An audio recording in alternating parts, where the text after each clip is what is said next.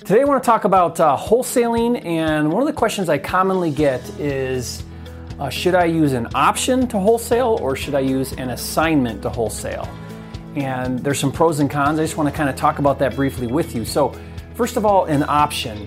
An option is a contract you sign that says you can buy the property or you have an option to buy the property, and usually it spells out a time frame. So you've got 10 days or 2 weeks or 30 days or whatever you put in the contract. You have that time frame to then buy the property.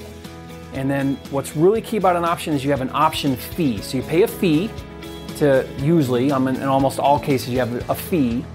And if you go ahead and you exercise your option and buy the property for the predetermined fee or the predetermined price, then you have that option. If you don't, then you're not held liable, you're not responsible, you can back out of the agreement, but you lose your option fee.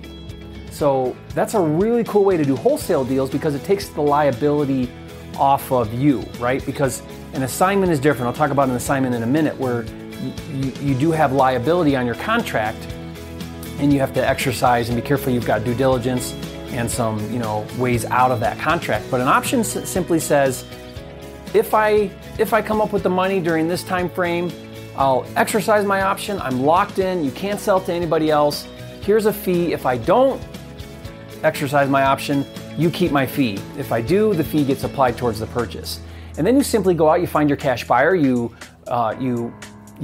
assign your option or you exercise your option, and then you assign your contract then to your cash buyer. So that's how an option works.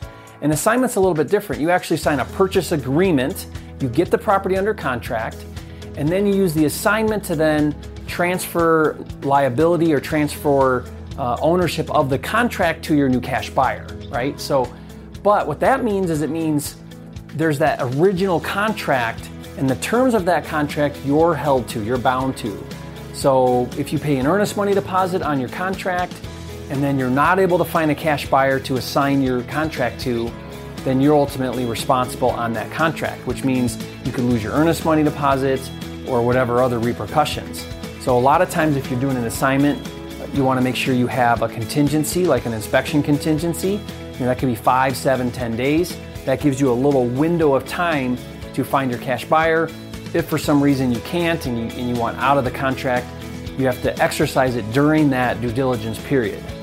If you don't, then again, you could be bound to the terms of the contract. So there's more liability there with an assignment. And there's more pressure because usually your due diligence period is shorter. 10 days is kind of stretching it. It's hard to get more than 10 days, on a contingency, on an inspection contingency. Whereas an option, you could have a 30-day option, a 60-day option, and you've got all that time to then find your cash buyer. So those are just some different ways to look at wholesaling. I like to look at the particular deal, what makes more sense, what's the least amount I can pay on my option fee, do I need more time to find a buyer? Consider some of those things when you decide if you should do an option or an assignment. Definitely less liability on your part, less stress, you have more time if you're doing an option. All right, that was my tip for you today, and I'll see you next time.